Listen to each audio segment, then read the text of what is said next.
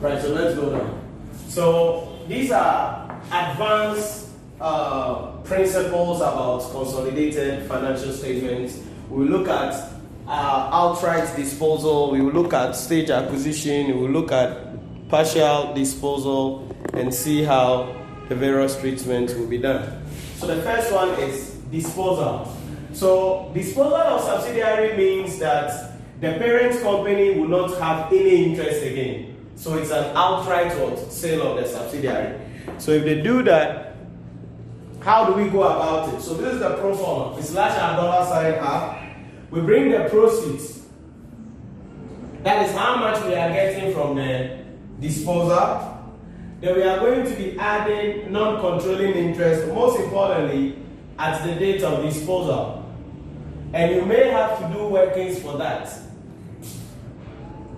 Then once you have that, you're going to be lessing your goodwill because the business is no more. So this is goodwill after any impairment. You may do workings for that. Then net assets at disposal.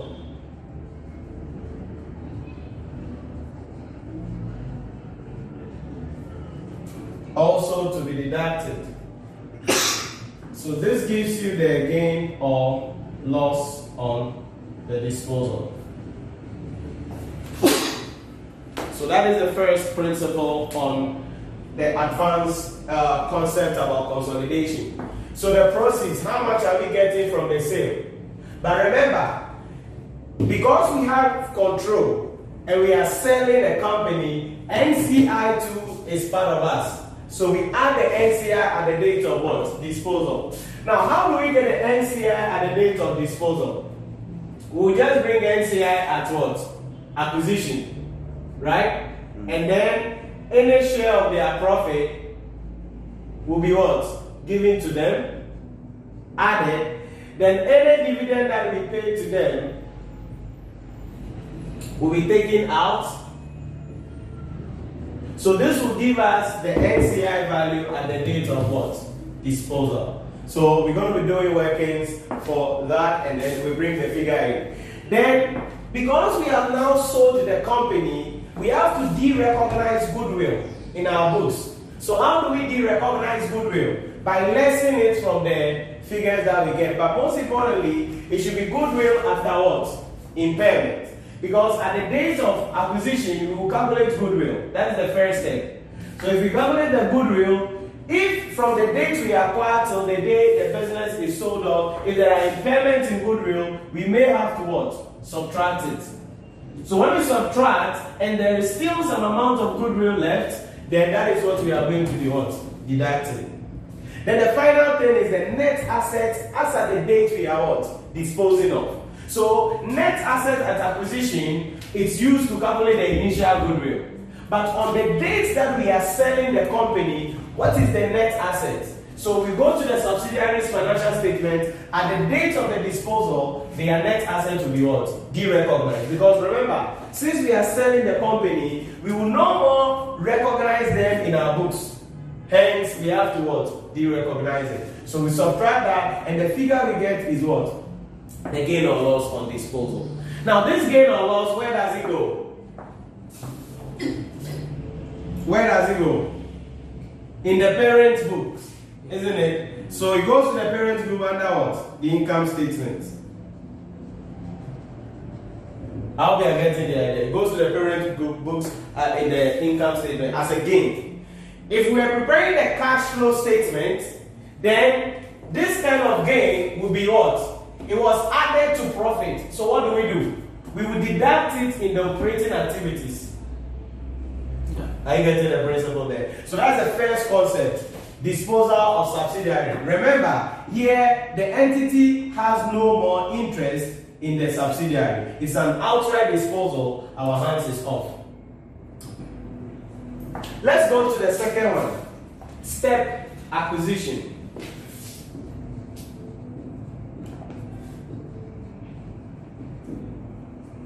Step acquisition. Now, companies actually don't outrightly buy other companies. Normally they do it in stages. So first they will acquire 30%, then they will acquire 15%, then they will acquire 20%. It goes to stages. So when we say step acquisition, is the transfer from non-controlling interest to the controlling what? Interest. So we are buying more of the company. So if you are buying more of the company, how do we do that? So I put a note here which is very, very important. So we say that to determine the transfer from NCI to the parent, we have to find the value of NCI at the date of the transfer. To determine the transfer from NCI to the parent, we have to find the value of NCI at the date of the transfer. We have to find the value of the NCI at the date of the transfer. Find the value of NCI at the date of the transfer. And transfer the percentage of acquisition of that to the parent. And transfer the percentage of acquisition of that to the parent. And transfer the percentage of acquisition of that to the parent. Did you get the concept? So look at what we are going to be doing. Step acquisition. So let me put a simple illustration down. So let's say initially P bought 60% in S, and later bought 15% additional. This is step acquisition. So how do we go about it? The first thing is to determine our group structure. So on the group structure level, we're going to be having the parent and then the sub. The parent initially had 60%, so now NCI has 40%.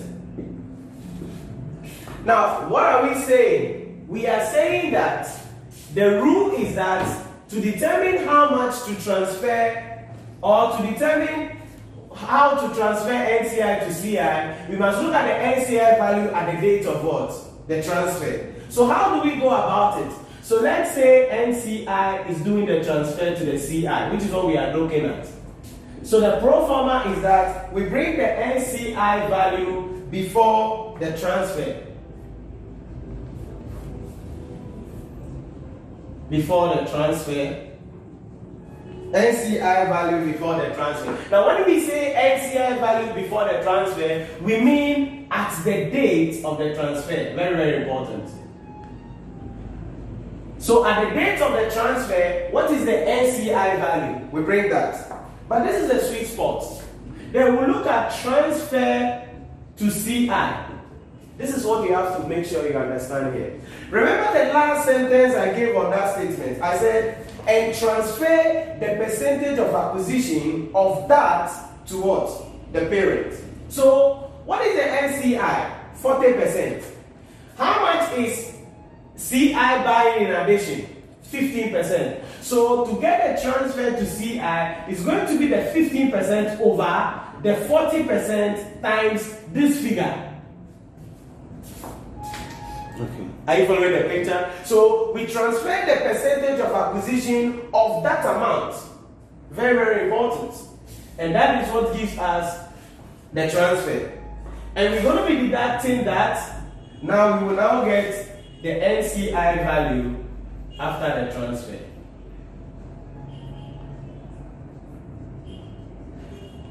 So that is how we deal with the issue about step acquisition. Step acquisition. So anytime the parent is acquiring more shares, what do? We take the value of the NCI, then we transfer the percent. You have to be careful. Sometimes somebody will go and do 15% of this amount. No, it should be the 15% of the NCI, 40 times that amount. That is what you are transferring. Now, at the end of the day, this is where your question comes in. So, what is the effect of this on the controlling interest? So, let's look at the effect on the controlling interest. That is on the parent. Simple. We're going to have the transfer from the NCI, and then we bring the fair value of the consideration,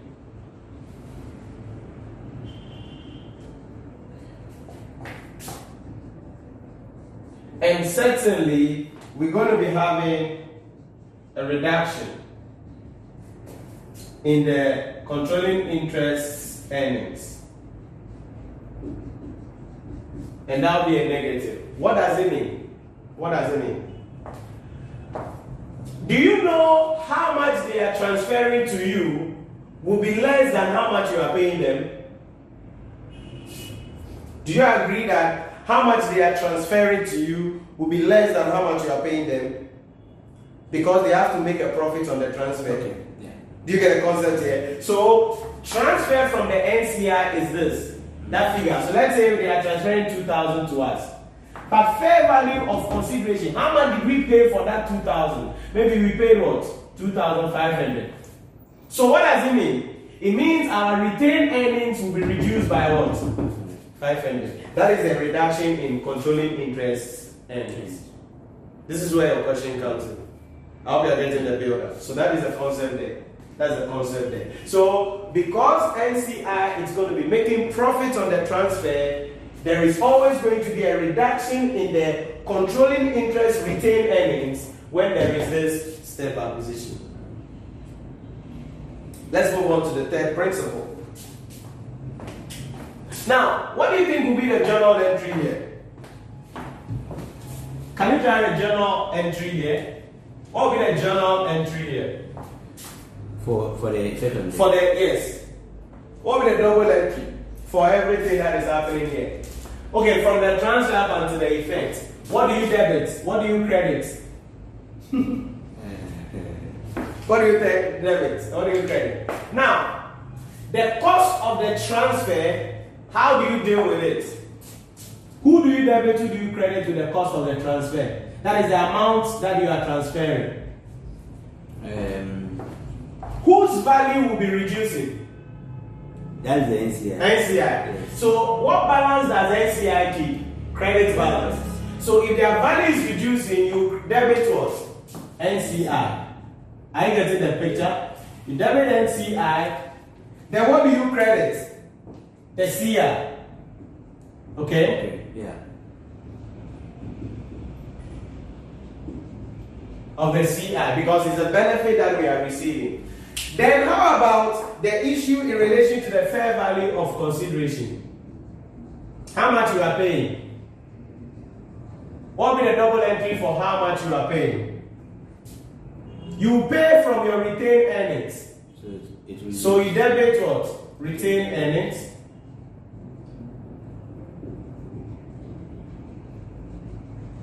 And then you credit cash or bank. This is the fun part. Do you get the concept? That is why technically, there will be a reduction in your retained earnings from this pro forma.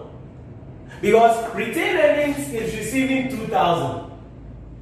Are you getting it? But you are taking from it 2,500. So technically your retained earnings will be reducing by what? The 500. You get it, treatment? So that is a concept. So step acquisition, that's how we do the treatment in relation to that. Let's look at the third one. Change in ownership. So we will do the opposite. Now the controlling interest selling to an NCI.